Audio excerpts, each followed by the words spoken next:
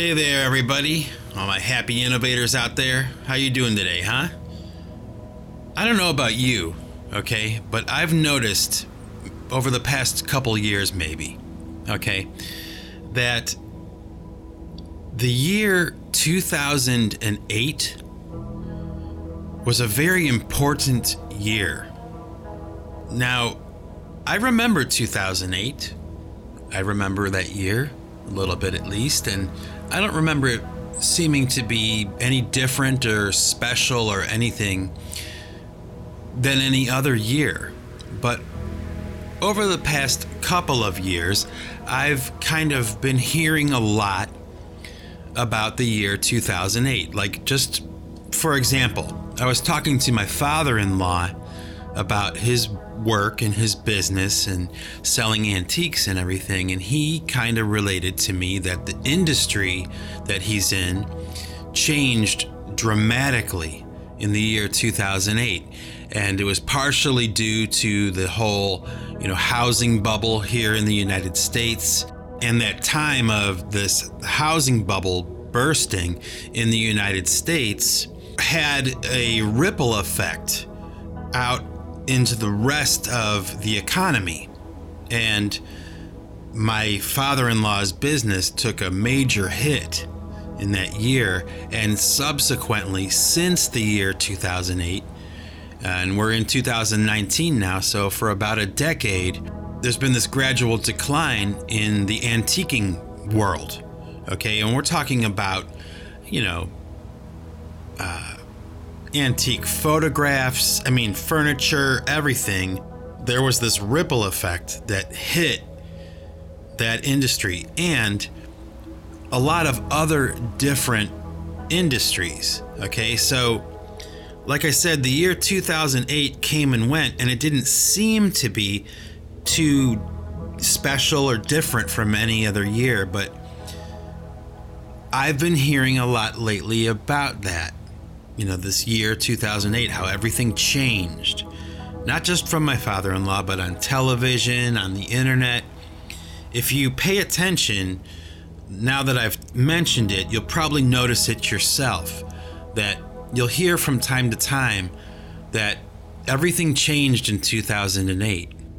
Now, the reason I'm bringing it up, okay, is because there was another event that took place in 2008 that I think contributed to the problems.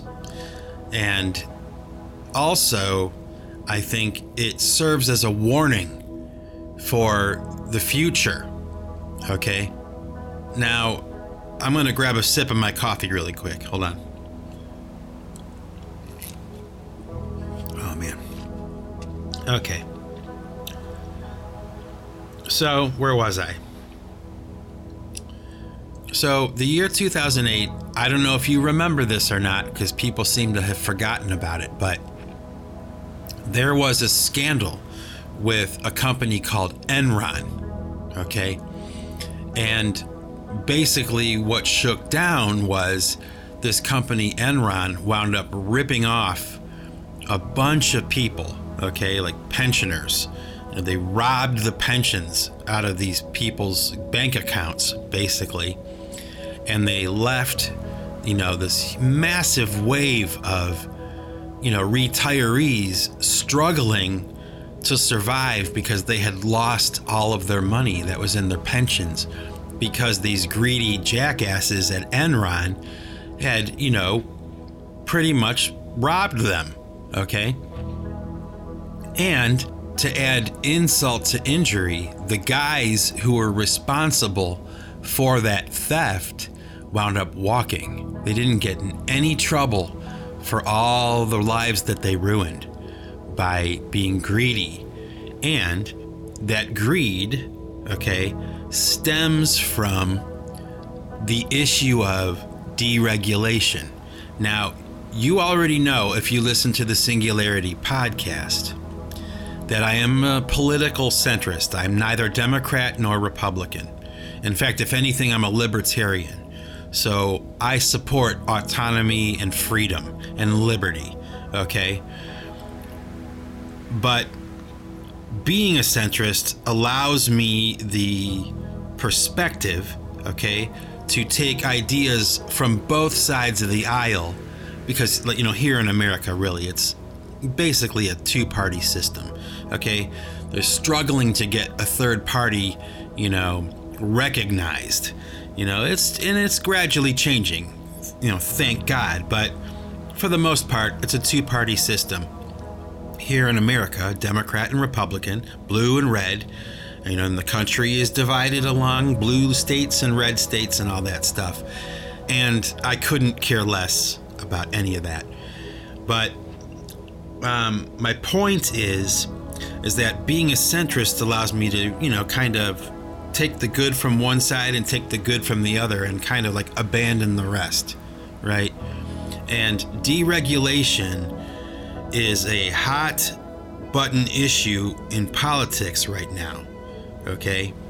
Because there is the claim, okay, from the more conservative types, the red states, that deregulation must happen in order for the economy to boom again here in the United States.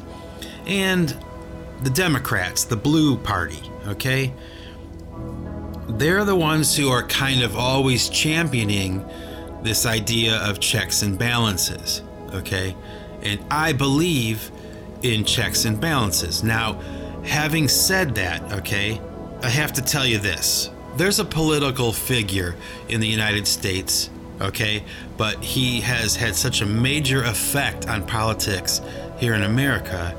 His name is Ralph Nader. He's world famous by now. I'm sure that if you haven't heard of him, you have benefited from his work, okay? What do I mean by that? Well, do you use a seatbelt in your car? Ralph Nader, okay? Do you have clean air to breathe? You can thank Ralph Nader for that.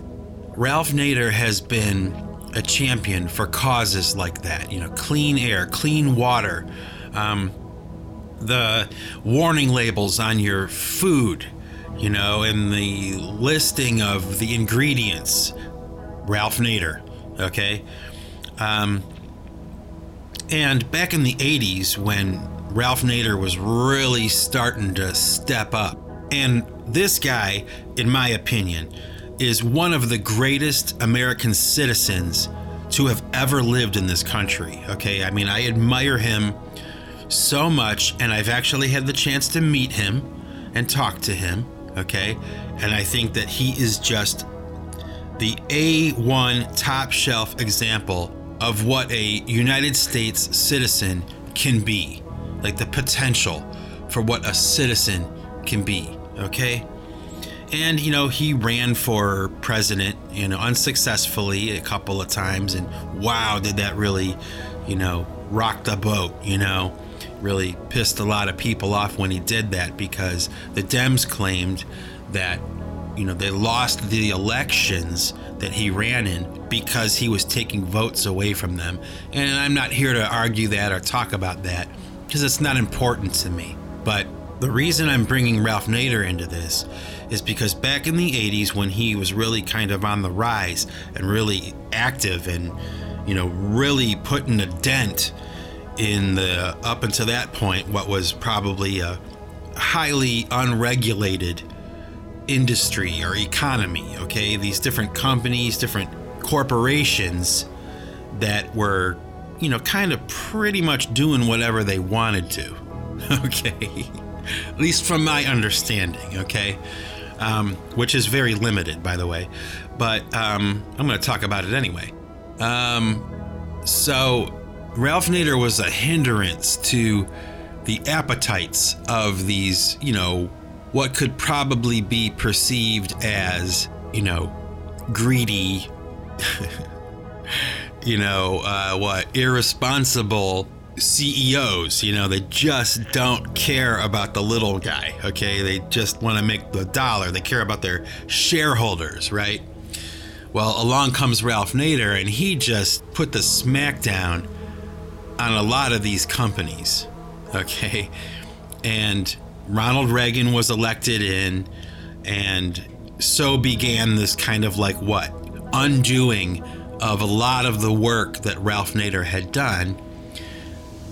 Even though that happened, a lot of what Ralph Nader did stay in place. Like I said, like seat belts and automobile safety regulations and, clean air, clean water, all sorts of stuff, safety in the workplace and those kinds of issues. But in a way, there's a danger in that too, when that goes too far. Okay, so I can understand that. Like, you can't regulate corporations so much that they can't produce, because it'll hurt the economy, right? I mean, it's not good to have a stranglehold on corporate America. I mean, you want the economy to work, you want it to ebb and flow, you want it to function naturally, right? But at the same time, I do think it's important to have regulations. You've got to have limits. You've got to have rules that corporations, these companies, have to follow, because you have to be mindful of the citizenry. Okay, you can't just go for your shareholders. You need to be held accountable, and you need to have safety standards and things like that, safety regulations, in order for the country to succeed. Okay, so you need something in the middle, right? Where there are some rules, but they're not so outrageous that they shut everything down. Okay? Now, when Ronald Reagan was elected president, now this is from my best understanding of history, okay? When Ronald Reagan was elected president of the United States, and he started to undo a lot of, what Ralph Nader was shooting for, okay, along came this wave of deregulation, okay? Like, the stranglehold was too tight, and Ronald Reagan came along and, kind of like loosened things up a little bit, okay? That's the understanding. Maybe he loosened them up a lot, okay? But that sounds good and all, okay? And I agree. Like I said, you need to have a balance of rules and freedom. You need to, okay? It's the core of civilization, right? To have a little bit of both, right? A nice balance. And that's the key, right? Like a president or a world leader of any other country, like the idea is to not rock the boat too much, right? So Ronald Reagan deregulates many, many, many things as president, and you fast forward to 2008, okay, the year of Enron. Okay, now there's a documentary film about Enron that, if you're listening to this podcast, I highly recommend that you watch the movie. It's called The Smartest Guys in the Room, and it is a blow-for-blow account of what happened with the Enron scandal from the beginning until the end, okay? And Enron serves as almost like a parable to mankind of how, when a corporation is allowed to run amok and do whatever they want, okay, when they're allowed to cheat, okay, with nothing standing in their way, okay, they serve as the example of how bad it can really get, okay? And let me tell you something, it got really bad. I mean, people were dying because of the shenanigans that this company was pulling. I mean, they were doing these rolling blackouts in California because some jackass at Enron figured out that if you shut the power down on the power grid in California, that you make money. Yeah, they were profiting off of shutting the power down. The problem with that is, okay, that you have people in the state of California that are on life support systems. You have people that are on, different kinds of medical devices in their homes, right? Alarm systems, all kinds of stuff, right? That's attached to the power grid. And when you start playing with that kind of thing, air conditioners turning off on a 90-degree day in, California, elderly people and people who are homebound and those kinds of things are going to get injured or they're going to die. I mean, you can't play around with that. Yet, these idiots at Enron were doing that, and they were doing it to make money. They were doing it for profit. They were killing people, and that's not to mention all the damage they did to the pensioners of different power companies and stuff. I mean, it was just, there were no boundaries, okay? And the way I see it is like this, and this is like, if there's a major problem with capitalism, which I don't necessarily think there is, I believe that capitalism is necessary, but unchecked, whoa, watch out, because in a capitalist situation, okay, where the only thing that matters is the dollar or the shareholder or, both, whatever, maybe they're not mutually exclusive, okay? The problem with that unchecked corporate mentality, okay, is that you may have a situation where you're going to do something that's unethical in order to make a dollar, okay? And let's just say, for the sake of discussion, you have a worker, that you mandate to them, they are going to do this thing, okay, that's unethical in order to make money. And that worker maybe has a crisis of conscience and says to their employer, I am not going to do this because it's unethical. Well, they fire him, all right, and they yank the other guy that's standing next to him into his position. They make the mandate. Of course, he'll do it because he wants the promotion and he wants the money, right? He wants to score points with his boss or whatever. And he goes ahead and does it, and they make their money, and, it was unethical, right? Well, then another situation comes up. And even that guy, who was willing to do that other thing, he has a crisis of conscience, and he says, man, that's going too far. I'm not going to do it. I'm not going to do it. His boss fires him, right? Pulls the next guy over. They close ranks, and they continue on and on and on. And I think, of course, I don't know, it's just an opinion, but from what I have learned and from what I have seen and from what I understand, that cycle had completed so many times in the course of maybe 30 years? And then finally you have the year 2008, when everything comes to a head, after decades of unchecked, reckless business practices. And then finally you have this company called Enron that is just off the chain, okay? There are no rules and there are no boundaries. And the damage that they levied on the people of the United States is still having a ripple effect now, in the Trump administration even, okay? All the way up until this time. This idea of deregulation, unchecked, man, just like,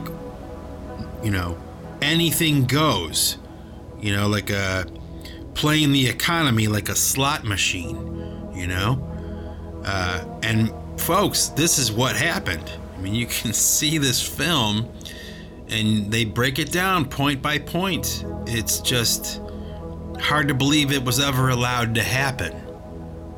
Okay? And nobody talks about it anymore. It's like they forgot about it because it was too long ago. It was 10 years ago, But I think that's BS. You got to remember the past, man. You got to remember your history, And there is a very serious warning, at least in my opinion, that lives in the story of Enron. Like I said, it's a parable, right? It's like a parable. This company that just...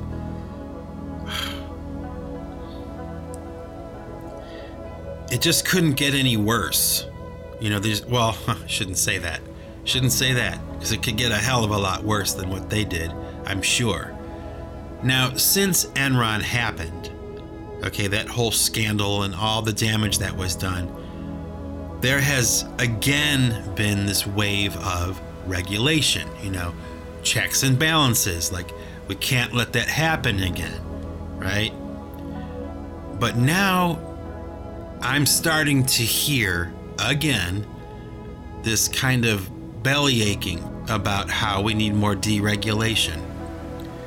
And I know that Donald Trump campaigned on it, so it's something that's important, okay? And maybe I'm wrong. Maybe the rules were too tight again, okay? Maybe. But I'll tell you what, I start hearing about deregulation. I start hearing that term floating around in the New York Times and on the internet, social media. I'm immediately like, wait a minute, hang on. Okay, now, like I said, I'm all for liberty. I'm all for freedom. I'm all for the freedom to buy and sell.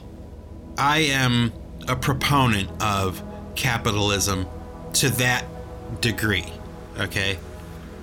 Absolutely. So I'm not left or right. I'm kind of like right in the middle on it, Need a little bit of both. But I have a feeling that there's going to be trouble to come in the next 10 years. Not because of Donald Trump, okay?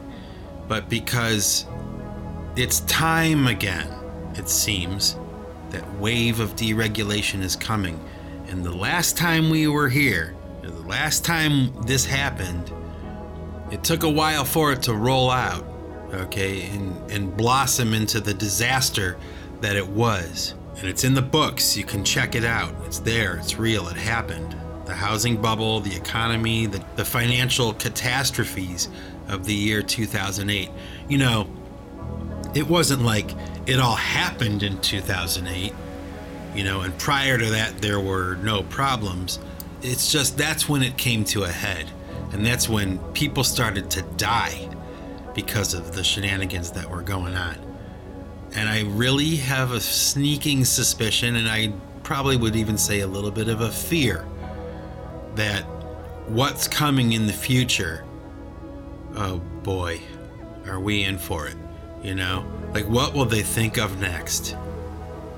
These, for lack of a better term, these monsters, man, that have no regard for the human condition.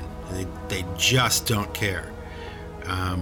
They care about the dollar, they care about money and their profits, and they care about their shareholders. And that is all there is to say. Except for, okay, what I will say is this, and you'll see this in that film I told you about.